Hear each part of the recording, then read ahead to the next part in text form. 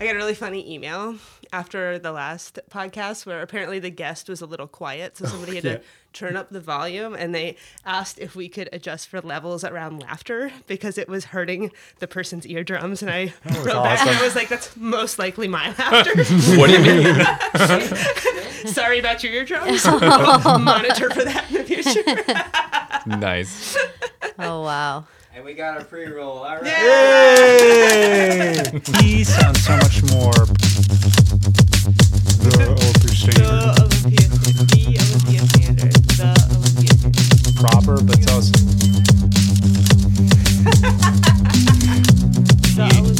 THU, like Welcome to the Olympia Standard. I'm Danny Madrone. I'm Emmett O'Connell. This podcast is a calm, reasoned conversation about local issues in Olympia, Washington. Calm and reasoned. Yeah. Calm. Okay.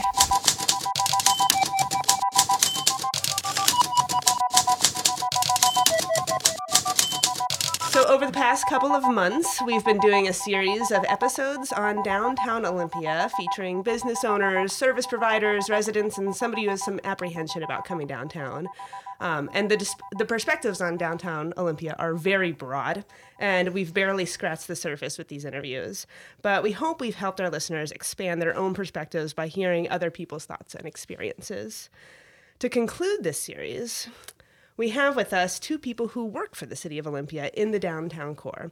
Amy Buckler is the Downtown Programs Manager, and Max DeJarnett has the great pleasure of working on parking policy. Could you guys go ahead and introduce yourselves and tell us about your roles with the city? Sure. So my name is Amy Buckler. My title is Downtown Programs Manager in Community Planning and Development. I've worked for the city for about 12 years and came into my recent position last year after leading the process to develop our downtown strategy, which was adopted by the City Council in 2017. So downtown programs is new. It's intended to cement our commitment to downtown. Our program coordinates citywide actions to implement the strategy. And houses several programs that support downtown, like our downtown ambassadors, our clean team. We have a liaison to the downtown business community, and we have a role in parking strategy implementation and the citywide response to homelessness. I just wanted to add that I chose my career in local government because I wanted to serve my community 40 hours a week, and I really do love the work. It can be quite challenging. And you only do 40 hours a week. Yeah, sure, more. 40 to 60. And I'm Max DeJarnett, and I've been with the city for almost 2 years now. I've been in the position of parking program analyst for almost a year. I took the position. It's a new position that's part of the updated draft parking strategy, with which council is scheduled to consider adopting this Tuesday, which I think is going to be the day after the podcast comes out. So, so for the listeners, that's tomorrow. Yeah, that'll be April 16th. It's a great opportunity, and I love the job. Parking is a really has long been a contentious issue in Olympia, and it draws out a lot of fraud emotions, and it's obviously vital to the success of the downtown economy. All right. And it's funny because parking's come up a couple of times in the perspectives we've done, but it's been more of like a side conversation because homelessness has been kind of dominating the field of controversy downtown. So, yeah, that's true. I mean, when we survey people in Olympia, I mean, parking really does rate very high among the barriers people have to coming downtown and enjoying it. So we're really keeping that in mind as we advance the strategy. All right. So is there any story you can tell about how downtown has evolved over the years? Yeah. So when I was working on the downtown strategy, I had the opportunity to read 90 plans and studies about downtown since the 1940s. So since so there was a downtown plan in the 1940s? Yeah, that's when kind of planning started. I told you Emmett was going to do that. You should see what they say about so parking. Cool. It was still controversial then. But interestingly, back in the 50s, our community really had no idea that downtown would ever change. And when they were looking into the future, in their plans, they thought that downtown was going to be the central business district and the industrial center, like into perpetuity. So our community was really not prepared for what happened in the 60s when the sawmills on the port closed and South Sound Mall opened up in Lacey, and all the department stores started to leave downtown and went to the malls. By the 1970s, downtown was in a really hard place. It was really in decline, and it took a lot of proactive planning by the city, other partners like the Port of Olympia and Thurston Regional Planning Council. Downtown business owners were very involved, and community members. And that planning process, many planning processes, set the path for the renaissance that we're seeing today. I think one of your guests spoke to it, but there was a time in the 80s and 90s when, there was the thought that state offices were the key to downtown success. Mm-hmm. But even more so, it's been long recognized that we need more people living in downtown in order for this to be truly an active urban hub that we envision. Since the 1980s, the public sector has invested millions of dollars to create great public spaces in our downtown, like a redone Percival Landing, Heritage Park and Fountain, Port Plaza. And the intent was to create great public spaces for people, but also to provide the amenities that would spur housing development. And so we stacked up these amenities, we put these incentives in place to make housing development more feasible, like a 10-year property tax exemption and lower impact fees. But there was still this problem that we didn't have a development project to prove the market, to prove to banks that lend to developers that Olympia had a market for apartments with average rents and, ground floor retail. So that was what was so important about 1, 2, 3, 4th, and that was a very intentional public-private partnership. So the intent was to prove that there was a market for that kind of housing. The city provided the land, which made the project feasible to develop. And then once it was developed and leased, there was finally a way for us to prove that there was demand. And so since that project came in, we've seen a lot of additional development happening in the downtown. In fact, since 2015, we've added or is underway 550 new residential units in the downtown, which is very significant. And the goal for downtown is?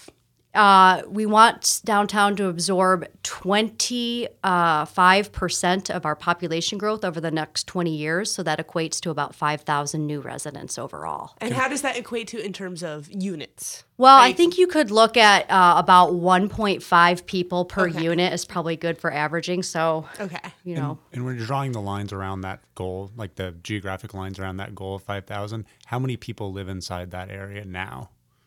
I think the 2010 census had about 1,200 people living in downtown, so we'll have to wait for the next census to be able to know. But I think it's safe to say there's probably at least 750 more people living in downtown with the number of units. So if I could just speak to the history of parking in Olympia. Yeah, let's hear it. So in the 30s, we're in the Depression, but also automobile culture is becoming more saturated, more commonplace. And the wind-up parking meters actually first installed in Oklahoma. There was a state Supreme Court in Washington. While parking meters are becoming ubiquitous across the states, this state hadn't actually seen installation. There was actually a court case against the city of Spokane for their plan to install parking meters. The shop owner thought it would impede his ability to get to his store. The state Supreme Court ruled against him, and very quickly after, this was in 41, Mayor Trulinger actually installed parking meters in downtown Olympia in the core, and actually Olympia was the first city in the state to install parking meters. And he was actually able to run his re-election campaign in part due to fixing the parking problem by bringing paid parking to downtown. I mean, parking was truly a mess before paid parking. People were double parking all over the place. It was pandemonium. So they were able to add the paid parking, and you'll see in surveys, in interviews by the Olympian, that people really found that it helped them find places quickly and efficiently. No more, circling the block, spending a lot of extra time and gas. So there really was it was a great exercise in bringing demand-based pricing in to the equation and solving some congestion issues. So But in the 70s, in the period of decline that Amy mentioned, when we see suburbanization and people leaving, industry drying up and alternatives existing outside of the core, the city actually backed off and removed some of these meters. In 94, actually, Olympia expanded time limits from 2 hours to 3 hours. 99, there was a meter expansion outside the core. And then in 2000, it wasn't until 2010 that we brought paid parking back to the core with the pay stations. And that was a $1 per hour that we see today. So we haven't seen a price increase since that time. So that's sort of the brief history of. Was that controversial? Paid parking? I think I remember that. Well, yeah, it was. I mean, you'll hear people that are scared that it'll keep people from coming downtown. Well, of course, there's the other argument made by Trillinger back in the 40s that no, this being able to charging for parking was going to allow people to find parking more reliably. Well, it sounds like you guys have gotten a chance to listen to at least some of the past episodes that we've done on downtown Olympia. Do you have any reflections you'd like to offer?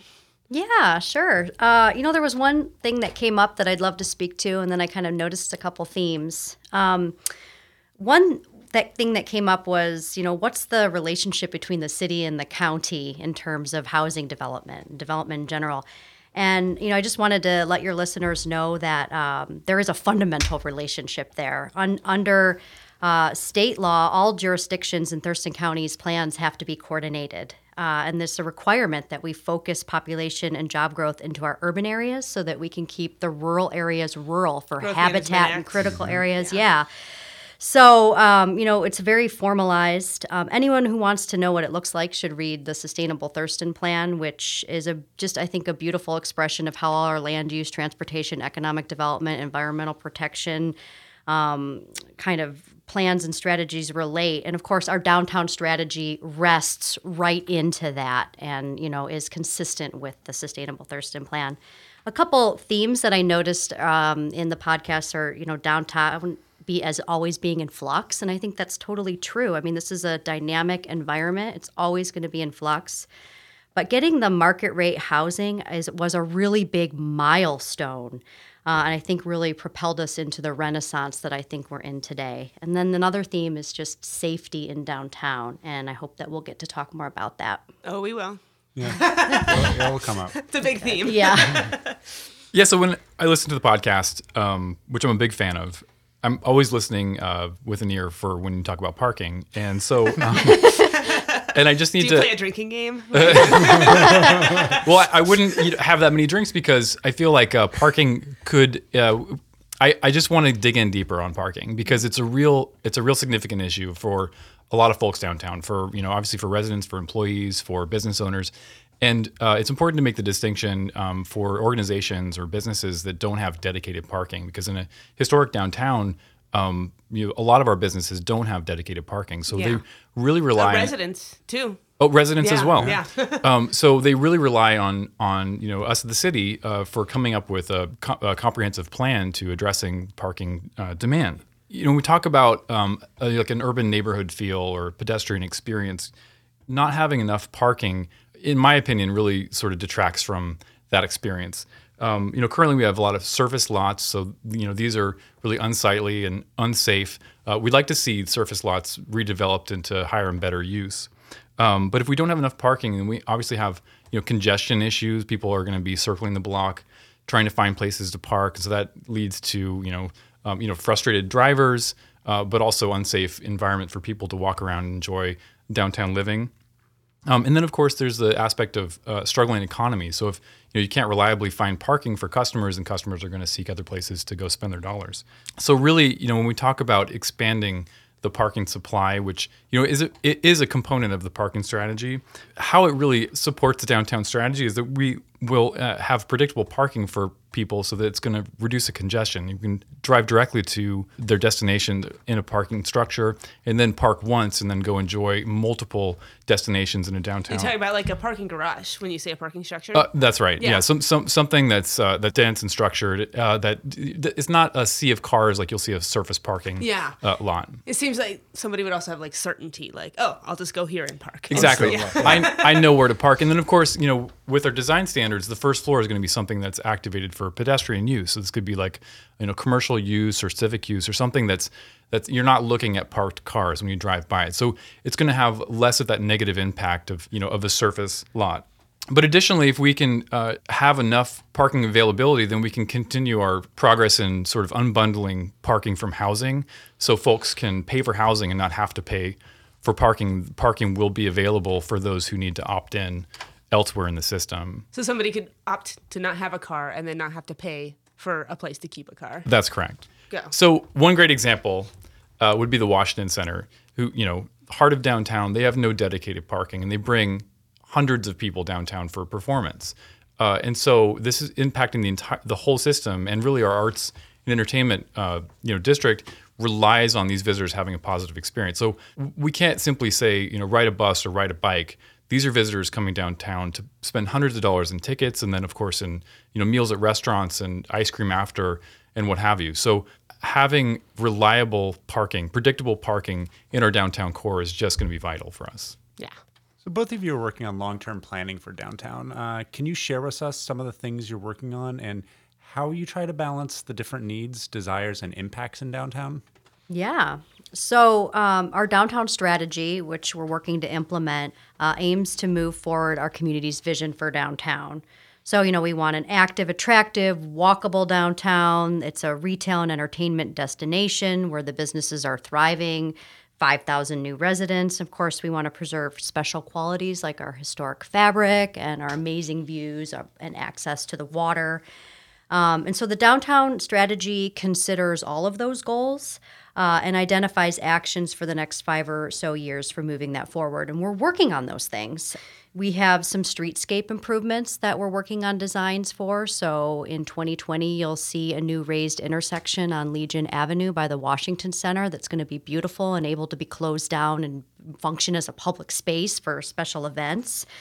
You'll see in 2021, 2 blocks of Franklin Street completely, the streetscape completely redone, much more pedestrian friendly. A little bit longer in the planning pipeline is getting a protected bike lane on Washington Street from the Washington Center all the way to the Farmers Market that links up to our bike corridor that goes from Lions Park to Sylvester Park. And then the biggest one is completely redoing the streetscape of Capitol Way from Legion to State Avenue to really accentuate the pedestrian experience. So all of those things are planned. Another big thing that people talked about in the strategy is desire for a family-friendly waterfront. You might remember what the Isthmus looked like a couple years ago. Well, the city has purchased two buildings and tore them down. That they were blighted buildings, and made some interim park improvements. We have our Parks Department that's had a great ice skating rink there this winter, and now there's a pump track. So we're really trying to activate the waterfront. Is that the idea? It's going to be like seasonal changing activities downtown? Yeah. Okay. Yeah, at least for now. At some point, we'll do like a bigger master plan for the Isthmus. Okay, gotcha. And then we're also want to focus on the entire waterfront with our partners. The public sector owns most of the waterfront in downtown. Mm-hmm. So we really want to synchronize its look and feel and make it more beautiful, because that's a great destination for our citizens and also for visitors who are coming to Olympia to be able to enjoy. That can link up with the sea level rise adaptation strategy that was just adopted by council a couple weeks ago. And we for our listeners, if you're interested in that, we did do an episode on sea level rise with Andy Hobb. So you can find that one on our website. I don't remember which one it is. Awesome. Another big aspect of our downtown strategy has to do with arts, culture, and heritage. And we actually did a second arts, culture, and heritage plan that we just hired a new person to help us implement. And we're working on having a creative district designation for downtown, which is a new program under the state that will give us some gravitas and maybe help us with partnerships and funding to get some things done. We are going to have to take some proactive steps to really bring our vision of an art tech area kind of, near the port area to life and have that eclectic mix of technology and opportunities for artists with the kind of a tourist component there. So those are things that we're going to be working on. In terms of those things, I think obviously there's a lot of goals that we have for downtown, and it's important to keep the big strategy in mind, because when you get to a project level, you're not able to prioritize all those goals in every project. So you do have to start to make some trade-offs. For example, with the protected bike lane on Washington Avenue, that may take out some parking stalls. But what you get is a... So mad. I'll get to that. Sorry, Max. But you get this great family-friendly bike lane, and it looks beautiful. And maybe that parking can be resupplied somewhere else, like in a structured parking. But in order to get that built, there may be a building in that area that has to get taken down that maybe has some historic significance but isn't, to the level of being fully protected. But what you get is an activated street corner, parking for employees and visitors that support the shops and restaurants in downtown. Somewhere else, there may be a very important historic building that we're going to preserve, so an apartment complex can't go there. But what you get is a slice of our history, affordable retail space, a really interesting pedestrian facade. So I just think that it's really important for people to keep the bigger strategy in mind. And what we're trying to do is look at, out of all the goals that we could achieve with this particular project, what's going to be the best representation so that as you start to put them all together in the end, you have something, the best representation of our goals and something really special for downtown. I hate to go on, but I did have to mention the other thing that I'm working on that's really important is a homeless response plan. We are working on developing a community-led long-term, strategies and actions plan around homelessness. Part of that is bringing in the voice of the community. Another part is really developing those regional partnerships, and we're working in close coordination with Thurston County, really more than we have in a long time, to coordinate their efforts with our efforts, and the other jurisdictions are also getting involved. And we have a community work group of 12 really diverse community members with different perspectives and experience that are helping us shape that process to help make sure that it's inclusive and really brings in the broad diversity of voices that we have in our community. We're only at the beginning stages of that, but that's going to be really important for us regionally and also obviously in downtown as the issue impacts downtown. Yeah. Yeah, so as I mentioned earlier, I'm working on the parking strategy. Olympia's last parking strategy was adopted in 2008, and since then a lot's changed. And so this parking strategy is really meant to support our downtown strategy. And parking obviously plays a role in a lot of aspects of a growing downtown. It supports the economy, transportation, and housing. Like we mentioned, downtown's growing really rapidly, so we do need to find some solutions to where all these cars are going to go.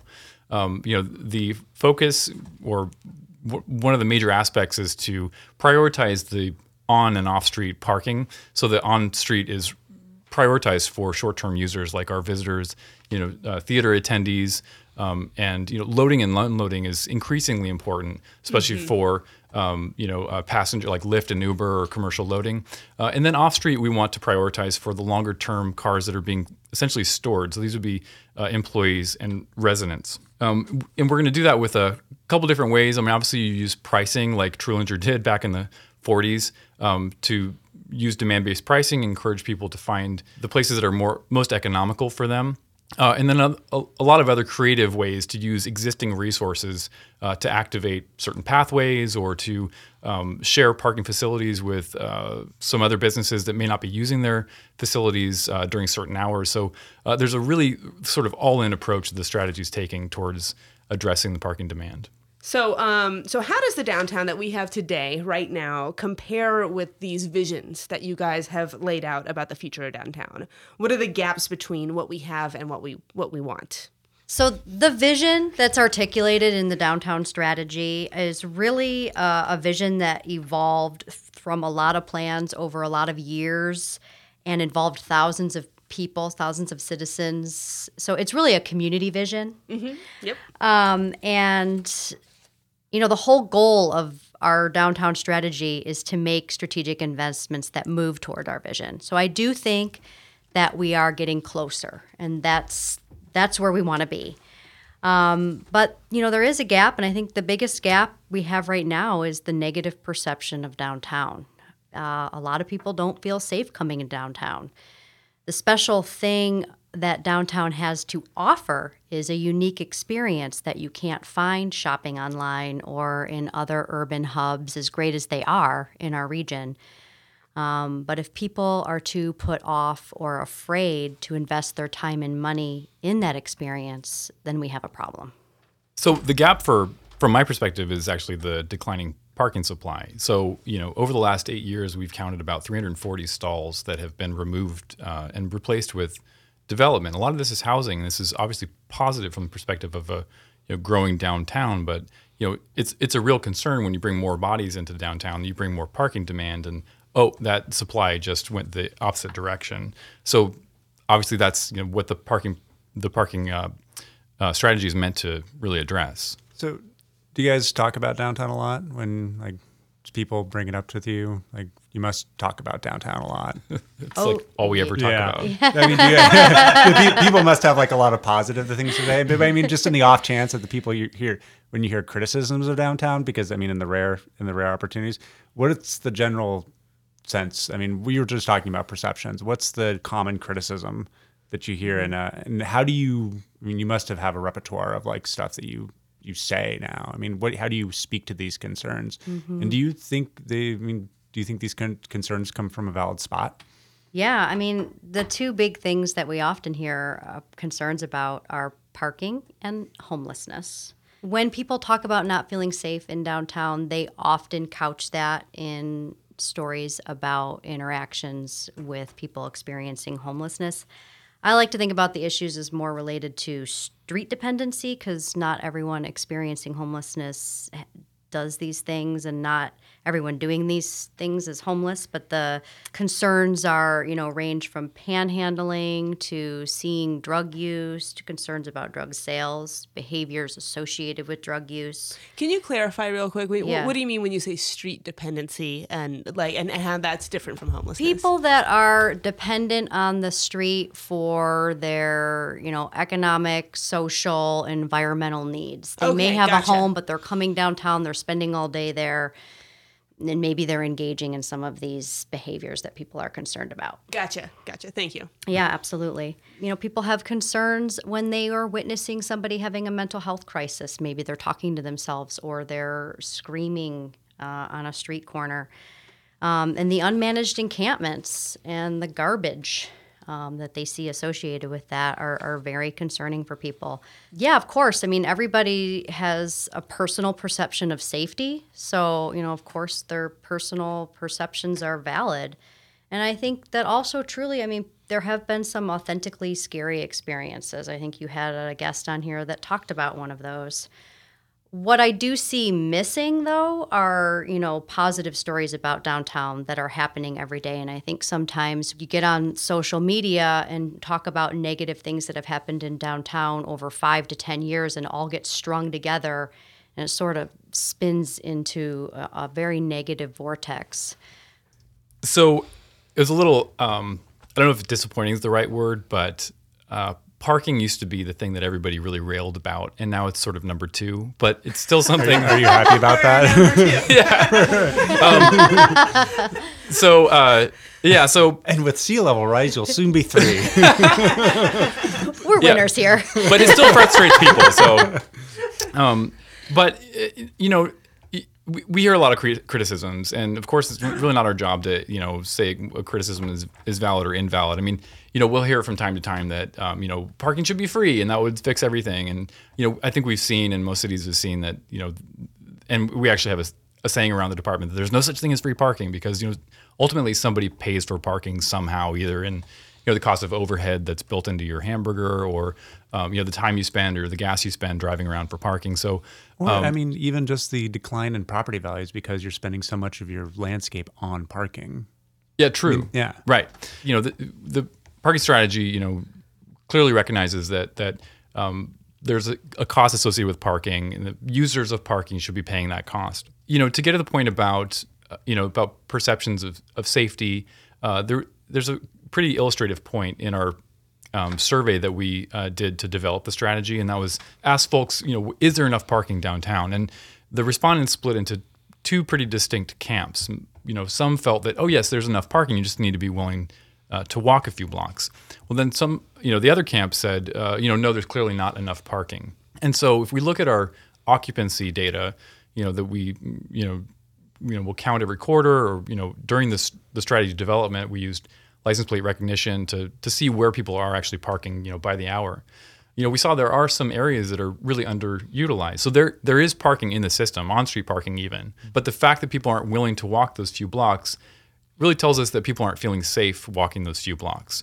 So that's a really important aspect of the parking strategy. I think it's one that's really creative is, maybe we can create some supply, not by literally creating supply, but just by making those pathways more pedestrian friendly. So can you give an illustration of where that would look like, where the parking is? And yeah, we want to know where the parking is, Max. Yeah. Yeah, right.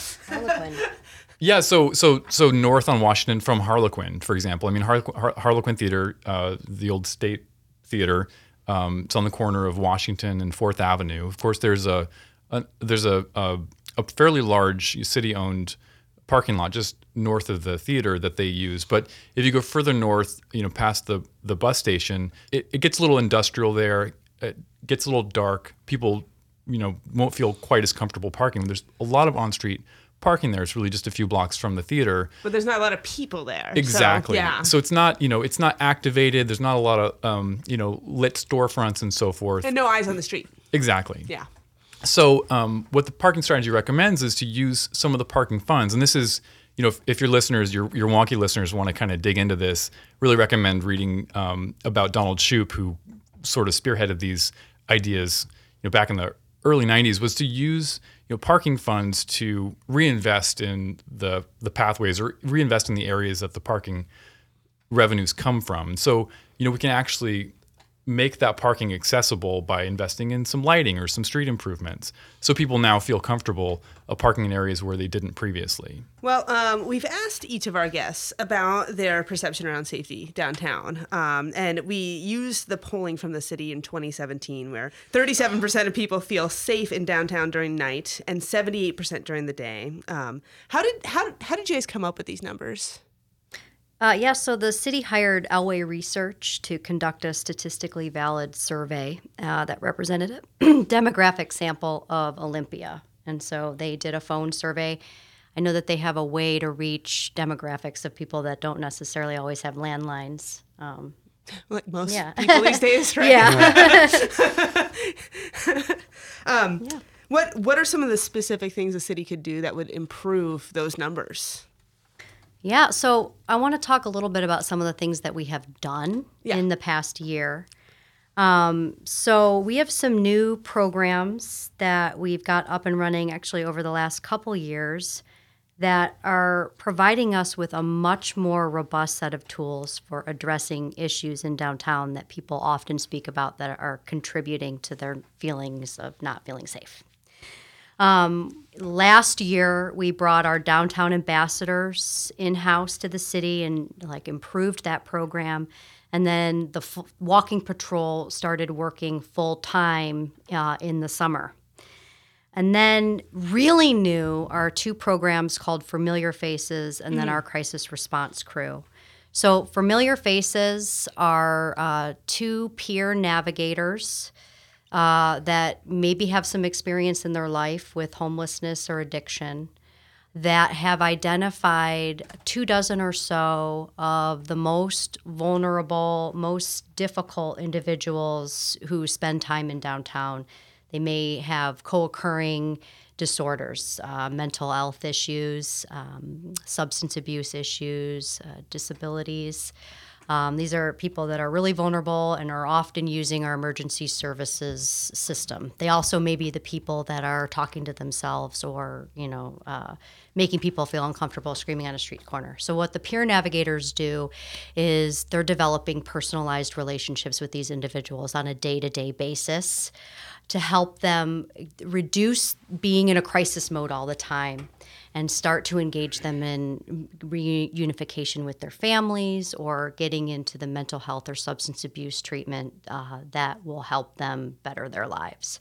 So they've seen some successes with that already, getting people back to their families or into treatment.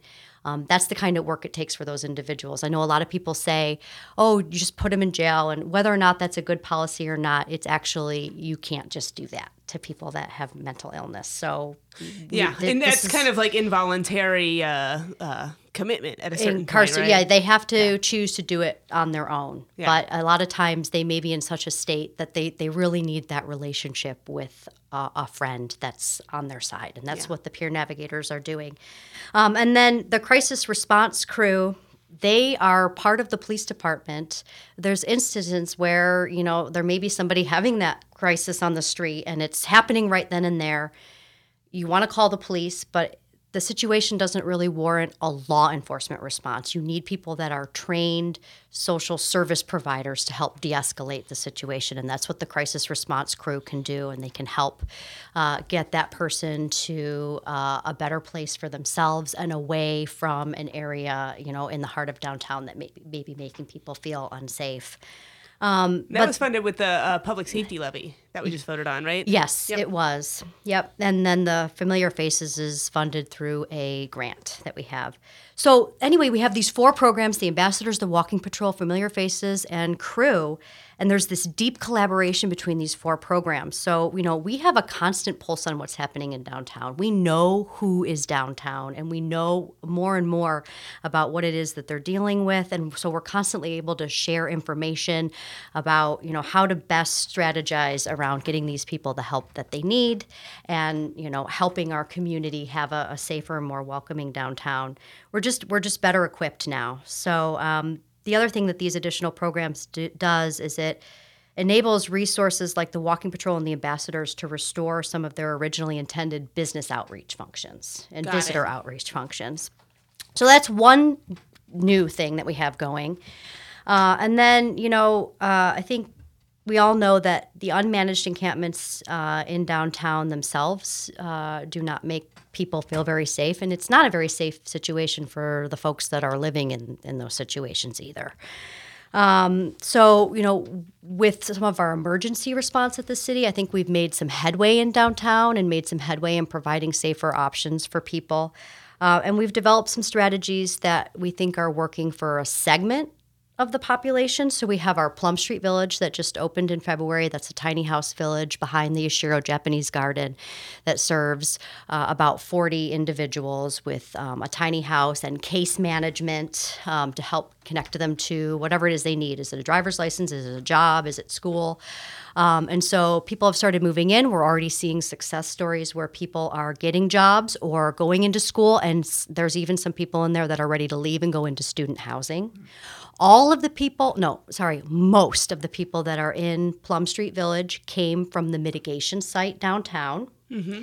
And all of the people in the mitigation site came from an unmanaged encampment situation in downtown. So we established the mitigation site at Olympia and Franklin because we had to address the human suffering and the public health and safety concerns where they were at as quickly as we possibly could. And you've talked about it on your podcast, but we weren't able to, there was a court case that came out, Martin versus City of Boise, that has since been reinterpreted, but at the time, it sounded like it was really giving guidance that cities couldn't trespass people off of public property when there wasn't adequate shelter in the community. The other aspect to it is, there are questions about whether a policy of just dispersing people is really effective because they are just going to go somewhere else, and it's also traumatizing to them. But all those things are playing into it. Anyway, edit all that out, extra stuff out if you want. But we established it's all really good information. Yeah, we established the mitigation site. You can tell that it is a much safer, much more organized, much cleaner place than the unmanaged encampments.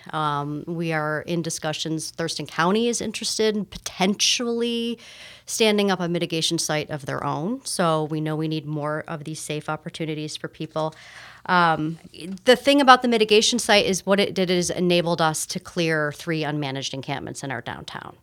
So obviously the city of Olympia and regional partners have a lot more work to do to address homelessness throughout the region, not just in downtown. And, of course, the strategy that I just mentioned doesn't work for everyone in the population. It's not one size fits all. We're going to have to come up with some other programs and identify some of those gaps in our system.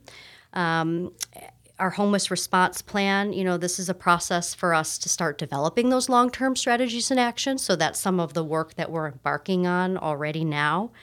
And I think, within that, one of the things I'm hearing with a lot of the public comments that are coming in recently is a request from the public for us to really face full throttle the drug crisis and really look at that specifically, which I think is really important. And I know that Thurston County, they declared an opioid emergency last year, and they're working to develop an opioid response plan that has parent and family section, a law enforcement section, a treatment section. I'm really interested in learning more about that and, bringing that into the forefold of the public consciousness.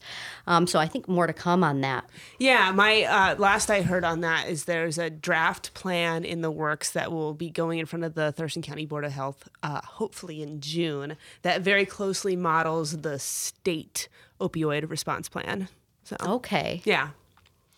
Max, did you want to talk about the, what can be done to improve perceptions around safety as it pertains to parking? I think you hit on some of it already, but you might have more to say. Well, as safety pertains to parking, it's really about trying to reduce congestion. If you're downtown walking around and folks are driving distractedly trying to find a spot that opens up, they may not to parallel park. Exactly. They may not be paying strict attention to who's in the crosswalk. Yeah. It could be you and your kids, and so that's really at the front of my mind when we're talking about how to find the right space for the right driver. So the last time these numbers came out around perceptions of safety was in 2017. When's the next time you're going to do that kind of a poll to see if these programs that are in place are working, if people are feeling safer downtown? So the plan was to do the poll every other year. So we did that Elway poll in end of 2017. So the idea would be the end of 2019, early 2018. Okay. Well, I should say also that with regards to parking, design is really important. Making sure that lighting is enough, so when people arrive at their destination, they feel safe getting out of their car. If we do proceed with some type of structured parking, this is very important. For a successful structure that folks feel safe going into into these structures. I know that for a lot of surface lots, a lot of them are dimly lit. So lighting and design plays a huge role here. Okay, excellent. Yes. So if people already have developed a negative perception of downtown, how do we tell that story? How do we get through the change that we're working on right now, that perspective that can build a positive reputation for downtown? Yeah. Well, obviously we need to continue working on these substantive changes in programs and partnerships. But emergency responses. An emergency response. There's a substantive angle to it that we're going to continue. We're devoted to that. And we need to keep sharing those stories. Storytelling is so powerful. You had some folks from PBIA and the Downtown Alliance on here. One of the things they did jointly last year is develop a marketing strategy that's all about sharing positive stories about downtown. And they have a great Facebook and Instagram set up, but I would encourage everyone to go to and share those stories. I think, for the average citizen, I hear so much about how much people care about downtown. And so hopefully, that people will continue to learn about the things that the city is doing to help make downtown safer, the things that other partners are doing, and that you'll factor that into your thinking about downtown and give downtown another chance. Come down for Third Thursday, come to another event. I loved what Robert Coit, your guest, said about, come down with a friend. And if you have fun, get your authentic, positive story out there, because we all have a role to play in making downtown a great place and having a great experience.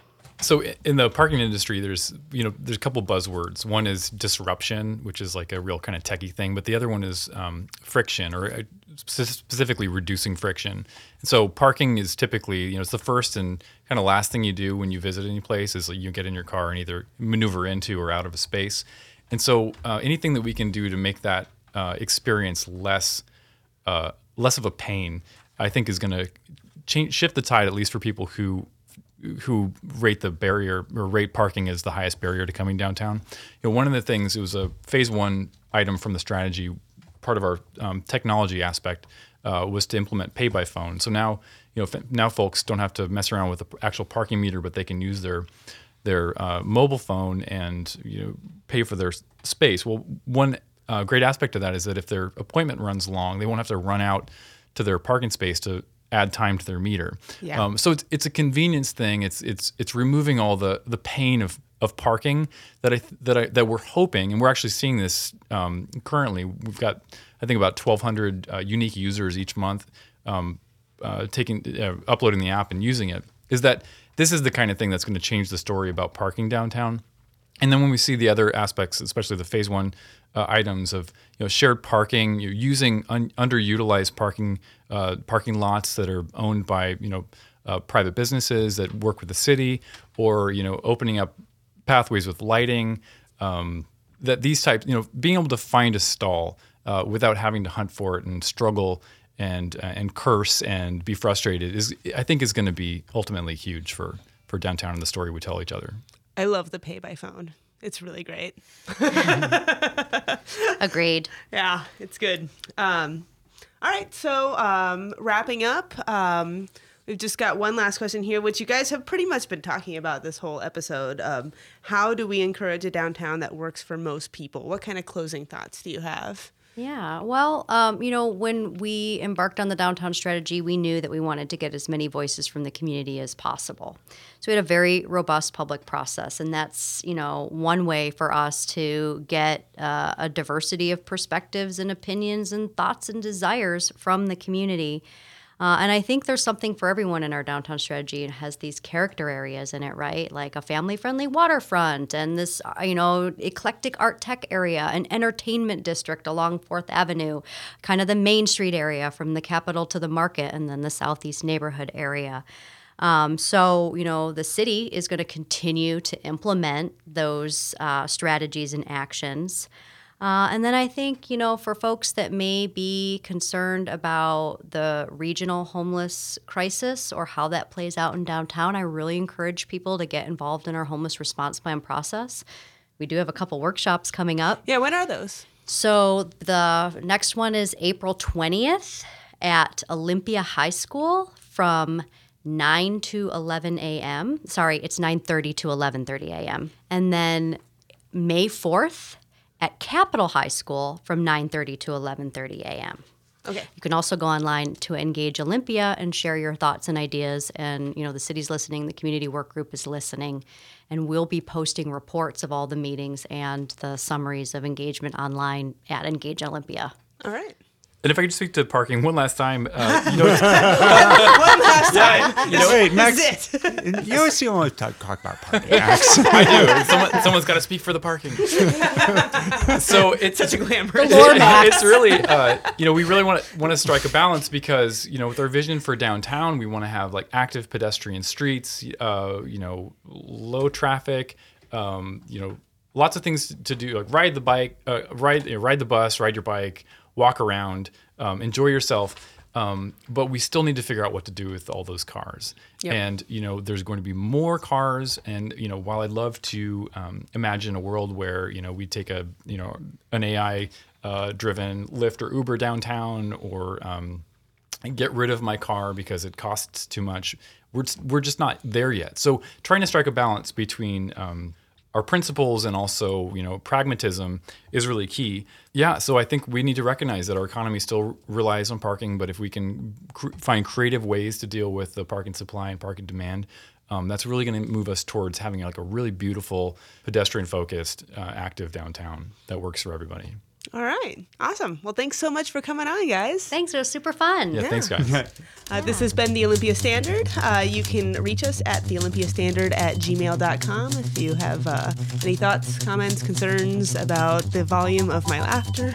Guys, she's really proud of her laugh. We're also on Facebook at The Olympia Standard and on Twitter at The Oli Standard. And we are around on the Olympia subreddit, sometimes talking, sometimes lurking. Generally lurking anymore. We are produced by the two fine fellows at Olympia Pop Rocks. Jemmy Joe cuts out all the awkward pauses and segues that didn't quite make it, and his best friend, Guire McGuire, did our theme music. All right. Thank you so much for listening.